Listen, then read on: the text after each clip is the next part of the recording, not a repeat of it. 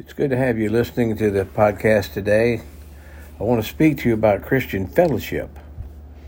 1 John chapter 1, verse 3 through verse 7. It says, "What we have seen and heard, we proclaim to you also, so that you too may have fellowship with us.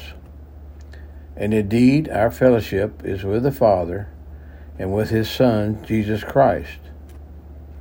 These things we write so that our joy may be made complete.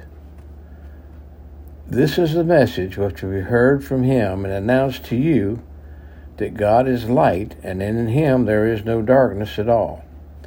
And if we say that we have fellowship with Him, and yet walk in the darkness, we lie and do not practice the truth. But if we walk in the light, as He Himself is in the light, we have fellowship with one another, and the blood of Jesus, His Son, cleanses us from all sin." Now, this is for a congregation in the church, but if you're listening, you'll understand what's happening here. It's just simply ask a question to the congregation. What are you doing here? I mean, don't get me wrong. I'm pleased that you're here, but why? There are many churches around to choose from, so why did you end up at Cruiseville? Well, you'll probably say, well, it's close to home. I enjoy coming here. My family goes here, or maybe you'll say I was raised in this church. But I want to remind you why that you're here today. There are two reasons. You're here because we preach and teach God's truth. You're also here because of fellowship. We are on an ever-continuous journey to become the church that Jesus desires for us to be. So what is fellowship? The intimate sharing of our lives together under the rule and reign of Christ. That's fellowship. Have you ever wondered why fellowship seems to include food? It's because when you eat, you're the most relaxed. I don't know if you knew that or not, but fellowship doesn't always include food. Now let's explore three truths of fellowship. One, fellowship is centered on faith. What I read to you in the scripture verses about Jesus being God's Son and having fellowship with Him, and it also mentioned that John was saying, you also have fellowship with us. So there's a tight bond between the people who have something in common. Like motorcyclists do the motorcycle wave. If you've never seen that, then you need to look it up. Soldiers have a brotherhood bond that is unbelievable and unbreakable. It's that sameness that bonds those people together. Now, the same is true with Christians. You see, our fellowship is based on our relationship with Jesus, which we have in common with one another. So do you realize that our faith in Christ gives us a fellowship with God? Because of what Christ has done, you and I have access to God.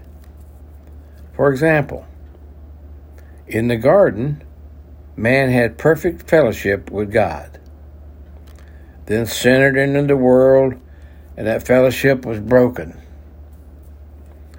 So Christ had to come and repair the fellowship between God and man.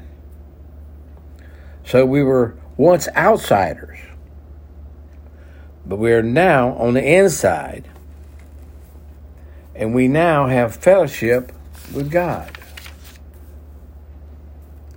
Now notice in 1 John that our faith in Christ not only gives us fellowship with God, but our faith in Christ also gives us fellowship with one another.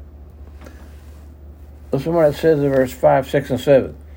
This is the message which we have heard from him and announced to you, that God is light, and in him there is no darkness at all. If we say that we have fellowship with him and yet walk in the darkness, we lie and do not practice the truth.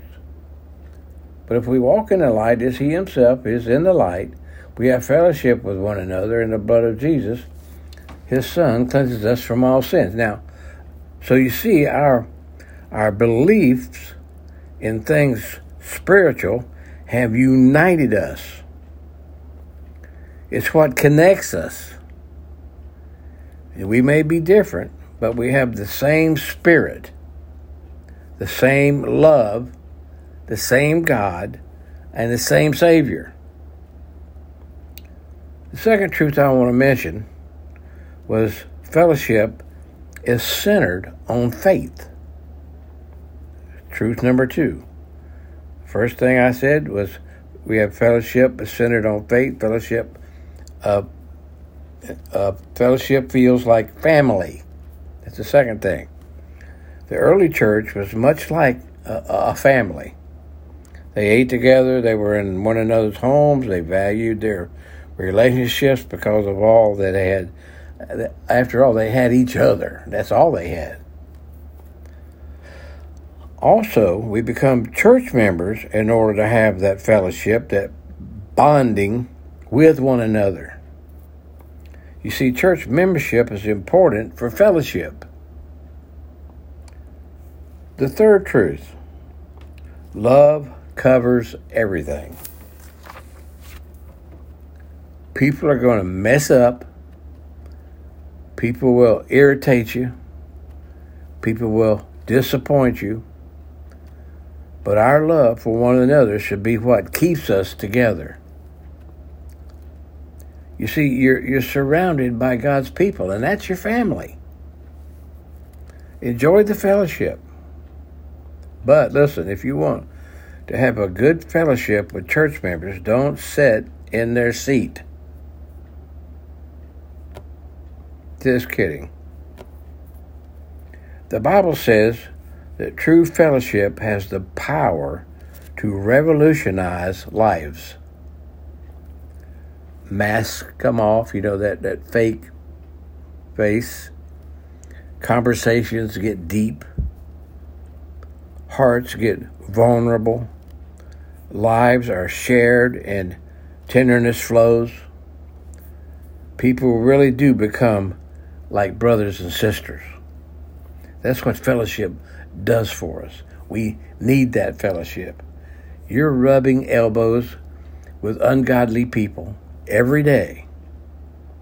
One day a week we come together, we can rub elbows with our Christian brothers and sisters, and it'll help you in your spiritual walk. You need that fellowship. So, said all that to say this: the true motive behind fellowship is to feel the love in the church and hear the truth about Jesus. Praise the Lord, and thank you all for listening. God bless you.